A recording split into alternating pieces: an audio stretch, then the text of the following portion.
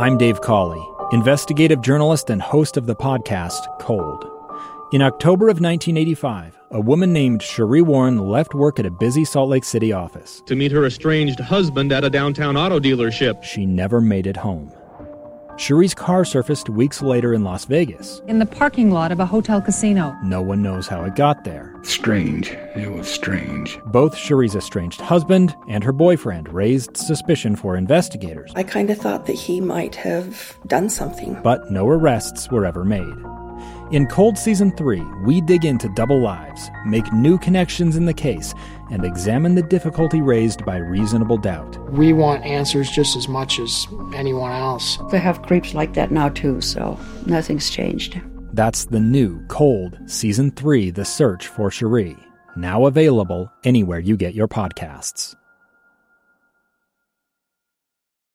Inside Sources. Inside Sources. Inside Sources. Where KSL offers Utah deeper insights on the news. Host Boyd Matheson divides rage from reason and elevates the conversation on issues crucial to our community. On KSL News Radio 102.7 FM and 1160 AM. Well, you all know that the very last words on this program every single day are to do something that makes a difference. The candy barber, of course, the late Gail Halvorson, brought joy to children in Germany following World War II by dropping tons of candy during the Berlin airlift. Now there's a group of people following in his footsteps, sending supplies to Ukrainian children who've been fleeing the war and the atrocities there. Cindy Merrill is a Utahn making a difference who's helped to organize Operation Little Vittles 2, which has brought thousands of pounds of supplies to Ukrainian children. Her plane just touched down in our nation's capital in Washington, D.C. She's on her way to meet with lawmakers to get more support there, and she joins us on the line. Cindy, thanks for jumping on with us today. Hi, Boyd. How are you? Doing well. Tell us about Operation Little Vittles 2. Sure. So 3 weeks ago, we started collecting school supplies and baby supplies for school children and moms. We had been getting feedback from different embassies in Washington, the Polish embassy particularly. So the Ukrainian teachers are trying to resume classes in the midst of all of this absolute chaos, which really kind of spoke to us. So that's what we decided we were going to collect. And last Tuesday, with the help of VR-56 Navy, a Navy squadron based in Oceana, we were able to airlift 12,000 pounds of supplies to Berlin, where some of it is going to be transported directly to the Ukraine, and some of it is going to be dispersed to the Ukrainian refugees in Berlin. The really, I think, probably the coolest part of this mission is not only the community effort from everyone, Miller Foundation, the Halvorson Foundation, my work, Alan Com, Brighton High School, tons of volunteers. They just kind of all came together to help these refugees, which in times of uncertain, this is quite remarkable, I feel. I love it. And it's a testament to the idea that one person with an idea in their head is in danger of being called crazy. Two people with the same idea might be foolish, but not crazy. 10, and you start to take action. 100, and things really start to change. 1,000, and you can change just about anything. And this is just that. People coming together on their own to do extraordinary things. Tell us what you're actually doing in Washington, D.C. How does that fit into this equation? So I'm going to meet with Senator Lee tomorrow. He was an integral part of helping us in this journey. They actually wrote a letter declaring the supplies humanitarian, so that we wouldn't have problems in customs, and our services wouldn't be tariffed. So I'm going to meet with him tomorrow, and one of the things I would like to discuss with him is how we can potentially airlift more supplies into the Ukraine, particularly directly, and kind of get a feel for what other countries like Poland and Germany that are receiving refugees need. And maybe put pressure on the UN and NATO to potentially start airlifting goods into the Ukraine and affected areas, because they're badly needed. We're seeing pictures of devastated towns, mass graves coming out of Ukraine. And clearly the people need supplies in country. Yeah. So I think it's time for us to step up to the plate as a whole globally to airlift supplies directly into the country. Yeah. So that's what I'm going to speak to him about. That is great. And so you've mentioned the U.S. Navy's VR-56, your organization, AlanCom. You're meeting with Senator Mike Lee. You talked about the Gail Miller Foundation.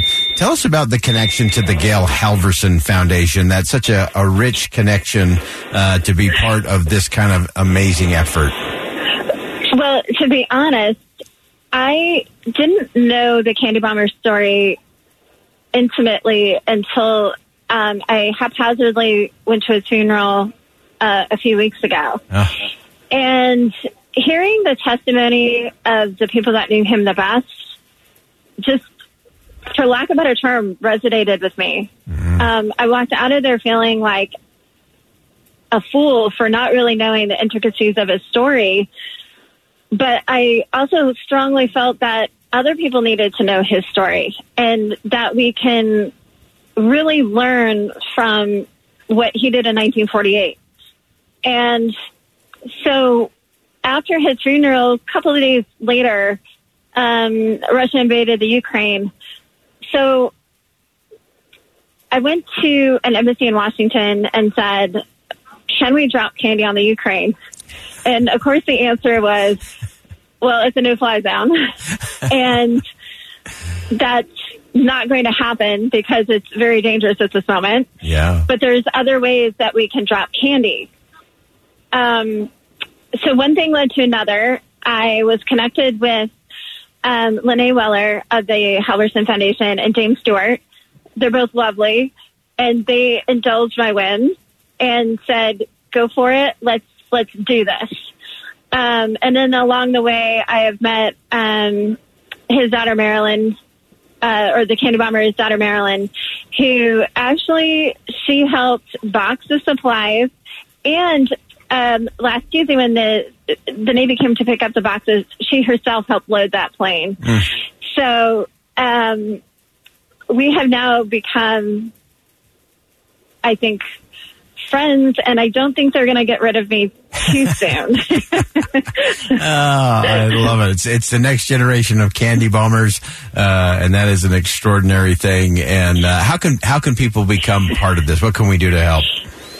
Well, there's actually a couple of things. We have a phase 2 that we're formulating, and we particularly are leaning towards getting the children and youth involved in a Candy Bomber movement. So kind of an emotional intelligence combination of service before self, which was one of Colonel Halvorson's mottos. Yeah.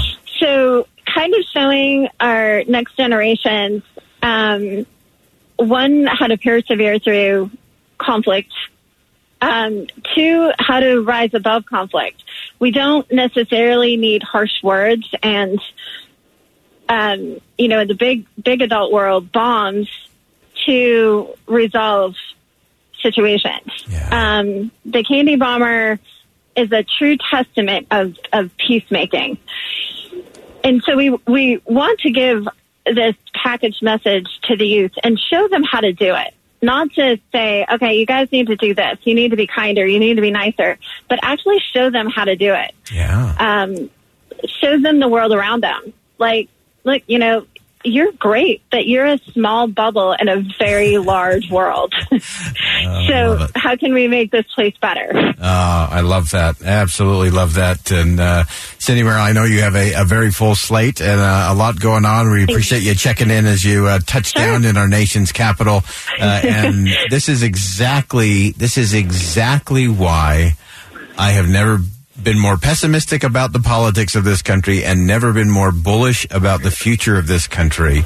It's because what Cindy and everyone is doing, and when individuals and families and communities come together, you literally can impact the world. Cindy Merrill, thank you so much for joining us. Operations Little Vittles 2, and get involved. This is a great opportunity to make a difference. Cindy, thanks for joining us today. Thank you so much, Boyd. Appreciate it. All right. Travel safe. All right. That's just great stuff. If that doesn't give you hope on a Wednesday, nothing will. That is Utah at its finest. That is America at its finest. We all can do something. Just decide what it's going to be and go do it. Making a difference is not that hard. All you have to do is engage. All right. Stay with us. We'll come back. One final segment coming up on Inside Sources here on KSL News Radio. Two friends taking pictures of the rising full moon on a summer night. Two teenage kids doing what teenage kids do. When a stranger with a gun and a death wish changed everything. It was violent, it was senseless, and I will never understand it, I will never accept it. I'm Amy Donaldson, and unfortunately, we're all too familiar with stories about how violence shatters lives. But what we rarely see is how they are rebuilt. In a new podcast, The Letter, we relive tragedy, but only so we can hear the rest of the story. The struggle to reclaim lives, the realities of grief, and the possibilities of forgiveness. I believe in miracles. Sometimes I thought, there are no miracles. Yeah, there are, and this is a big one. Follow The Letter at theletterpodcast.com or wherever you get your podcasts.